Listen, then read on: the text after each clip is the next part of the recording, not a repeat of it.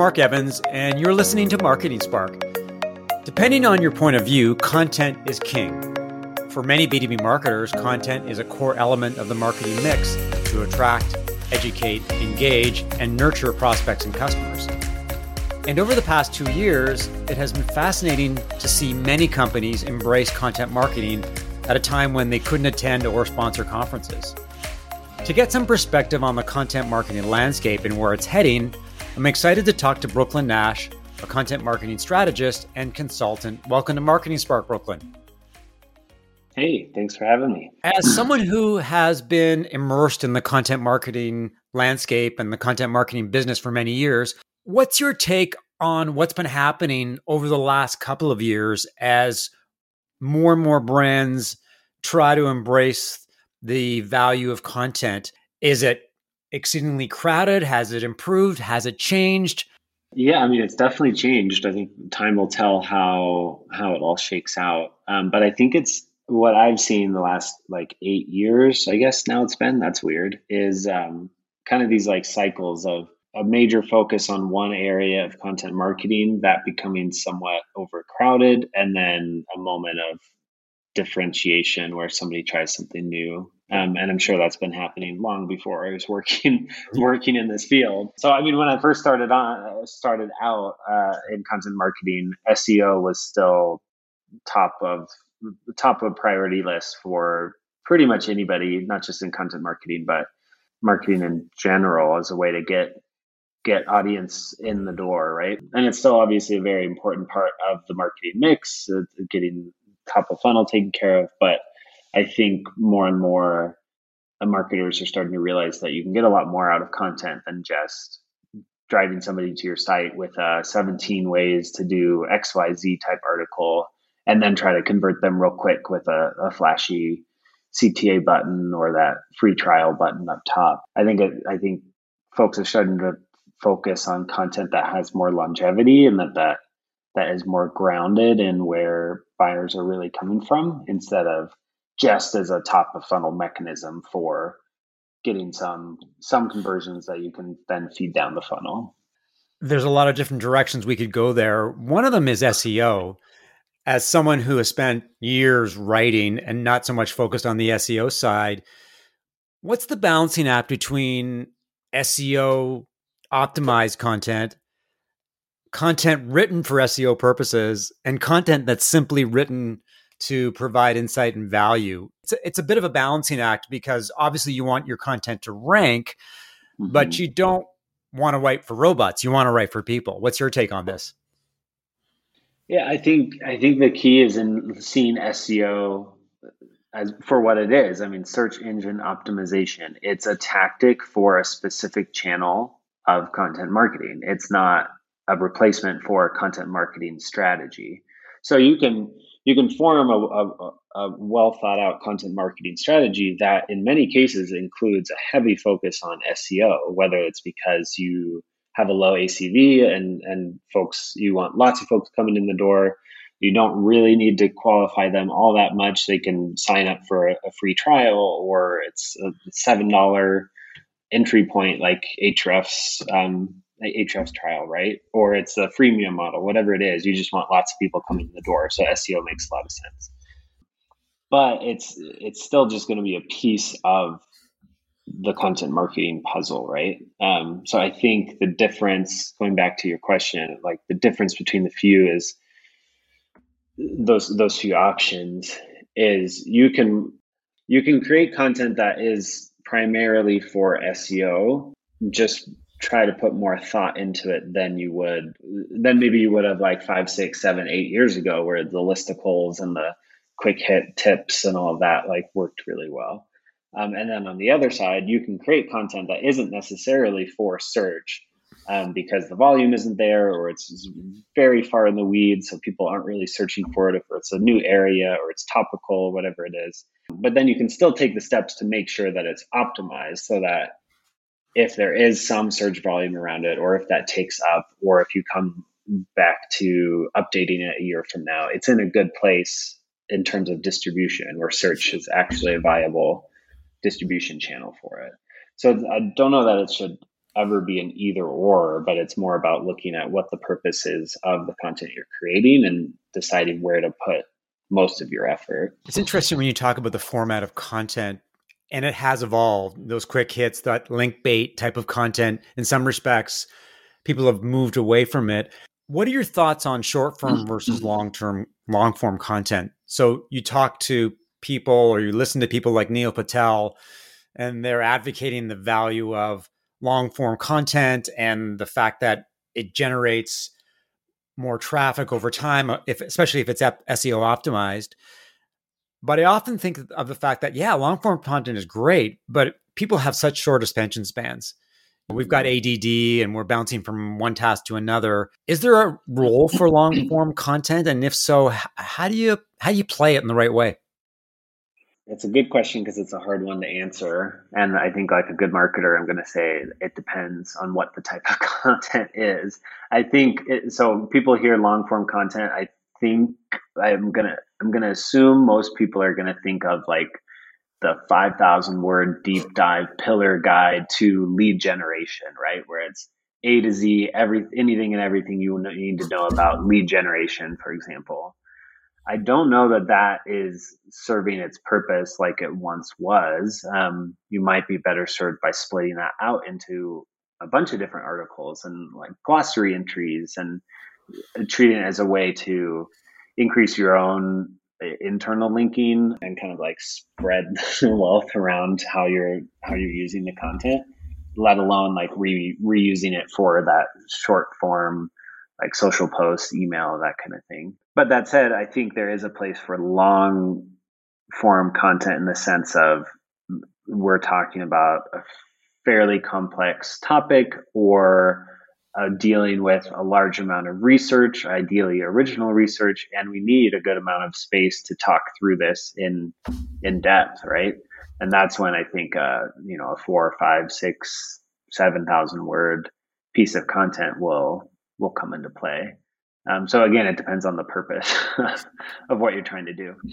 But there's 350 word articles that are ranking for high volume keywords. You don't necessarily always need that 3,000 word pillar page to rank for something anymore. One of the big issues facing companies that are looking to embrace content marketing is whether they should do it in-house or whether they should use freelancers and contractors.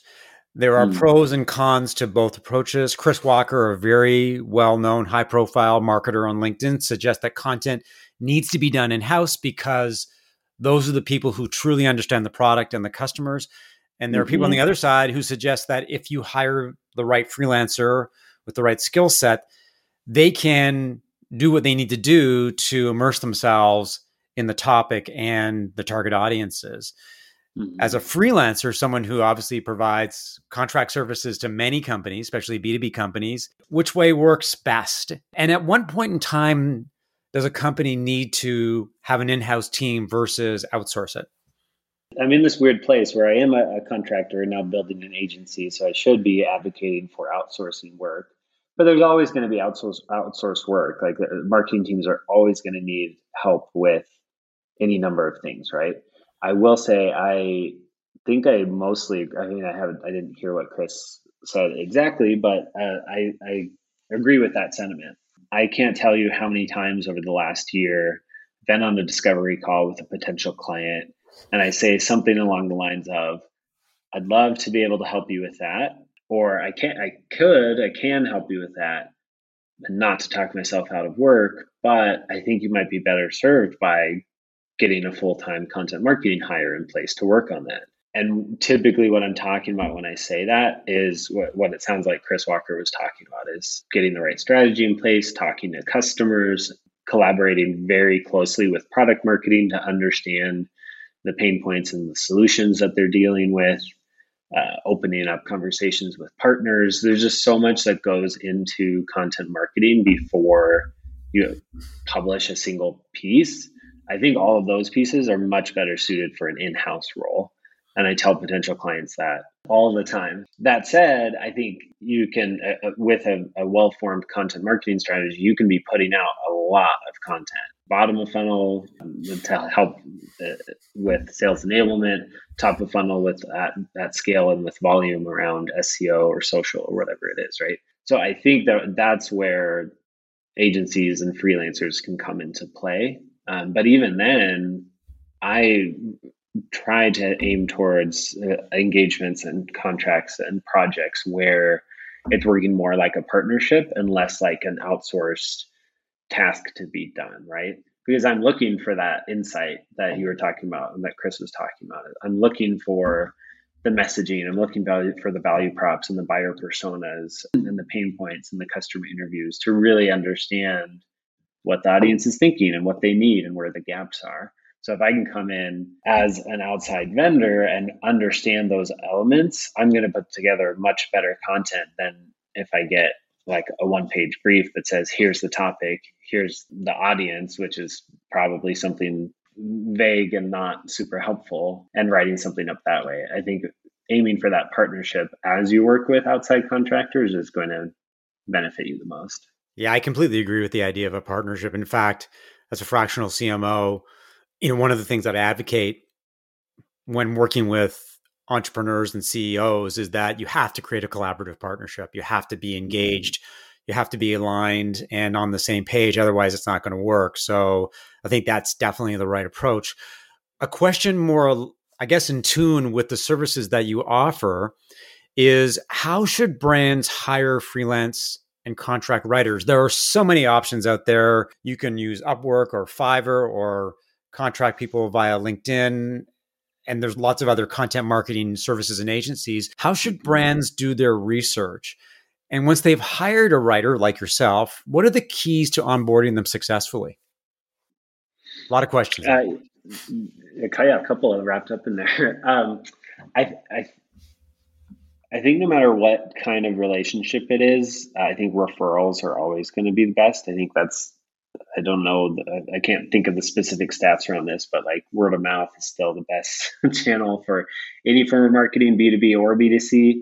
And I think that's true for hiring freelancers and agencies as well. So I would just reach out to, if you're a large company, reach out to other teams and see who they're working with and if they have bandwidth and can move over, or to people in your network, ask who they're working with and ask for referrals.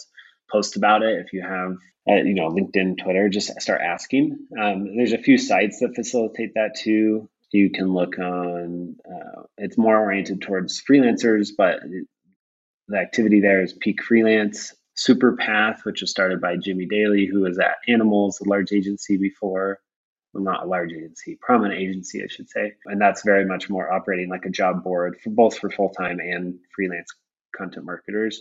So I would recommend those types of channels. Like if you're going to go on a board, something like Superpath, where it's tailored, it's more community oriented, and it's less of a marketplace or job board like Upwork. I think you're going to see better results that way. One topic I should have asked you about before launching into hiring a contract or freelance marketer is your take on gated versus ungated content. It is a huge topic within the content marketing community because brands are trying to do this balancing act between offering insight and value and collecting email addresses so they can follow up with them via drip marketing campaigns and other MarTech. Do you have any thoughts about what side of the fence that you play on or like, and your thoughts about the role or the type of gated content that works these days, given there's so many content options out there? I mean, big picture, you're probably going to have to ask somebody much smarter than me to form an opinion on this one, just because there's so much that goes into it. Like you need to this is a marketing operations and a almost a RevOps question and like a CRO question, because the reason gated content is still a thing is because the vast majority of marketing teams are still beholden to their number one metric, MQLs.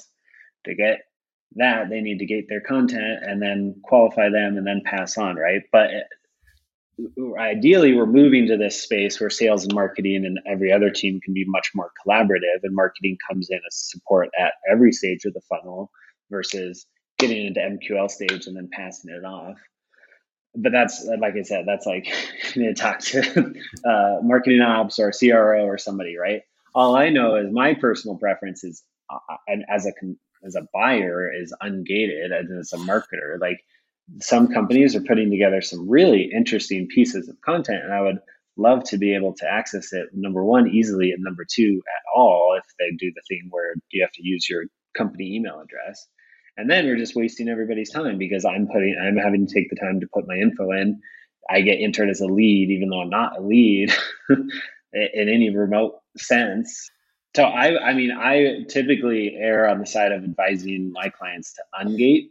If you do need to I still definitely understand the need for gating with how lead generation works and all of that. If you're going to gate content, I would say ungate 80% of everything, including the deep dives and the guides and all of that, and gate just a handful of more of the tactical, in the weeds, personalized type content. So things like checklists, matrices, step by step questionnaires for self ranking, things where you can take an ungated piece of content, like a guide to product analytics, for example. It's super in depth and helpful. But then gate at the very end, one piece is, here's your questionnaire to decide at what stage of maturity you are with your product analytics. Then I think you're serving best of both worlds. It's really interesting because I think a lot of marketers, as you suggest, are dependent on MQLs when it comes to assessing their performance. And if they're not generating those MQLs, if they're not getting the email addresses, that can be a problem. But I think part of the problem with gated content, well, there are many problems. One is there's so much free, ungated content out there. So any barriers to entry, people are going to balk at. The second is that once you provide an email address, you're essentially opening the doors for a tsunami of drip marketing. Is it just rolls in and rolls in. And I didn't ask for that. You can reach out to me once or twice. That's fine. But once you put me on a drip marketing campaign that is seemingly endless, then you lose any brand affinity that you may have built up. So I think that's a reality these days. And we may have, as marketers, may have killed the golden goose by using MarTech to essentially talk to people until they capitulate. Okay, I give up, I'll talk to you. Or many people just turn off at all. So that's really, really interesting to me. I'd bet $20, maybe more. Like you ask any VP or demand gen director, somebody who looks at MQLs, I'll bet as MQL volume goes up, conversion to meetings held goes down. So why are we focused on volume of MQLs versus the right people at the right time? Yeah, and I think a lot of it comes down to attribution. It's hard for marketers these days to do marketing, and a lot of activity can't be attributed because a lot of it's in dark web and dark social. And as a marketer, your performance is assessed by how many leads we get, how much inbound we get, how much website traffic we get. When those are less reliable or you just can't see it, then it puts a lot of pressure on marketers to justify what they're doing. So I think it's going to be a very interesting evolution in terms of how content is delivered and how companies connect with prospects. A lot of the people that I talk with on this podcast have very engaged LinkedIn presences. One of the things that I noticed one of the reasons I noticed you was that you are very active on Twitter. You're very engaged and you use Twitter in a way that I use LinkedIn. Like you've made a huge investment. Clearly, you're very engaged with prospects and customers. And I am curious about your embrace of Twitter. As a B2B marketer, a lot of us just gravitate to LinkedIn. Increasingly, some of us are going to TikTok. Why Twitter? Yeah. How long have you been using it in that way? And can you maybe talk about your approach to using Twitter from a tactical perspective? Yeah, I've gotten this question before, and I'm like, when I have a strategy, I'll let you know because I don't really have one. I just have what I do. I've only been on Twitter for about a year, but that's not. I've only been on LinkedIn before that, like 2 years.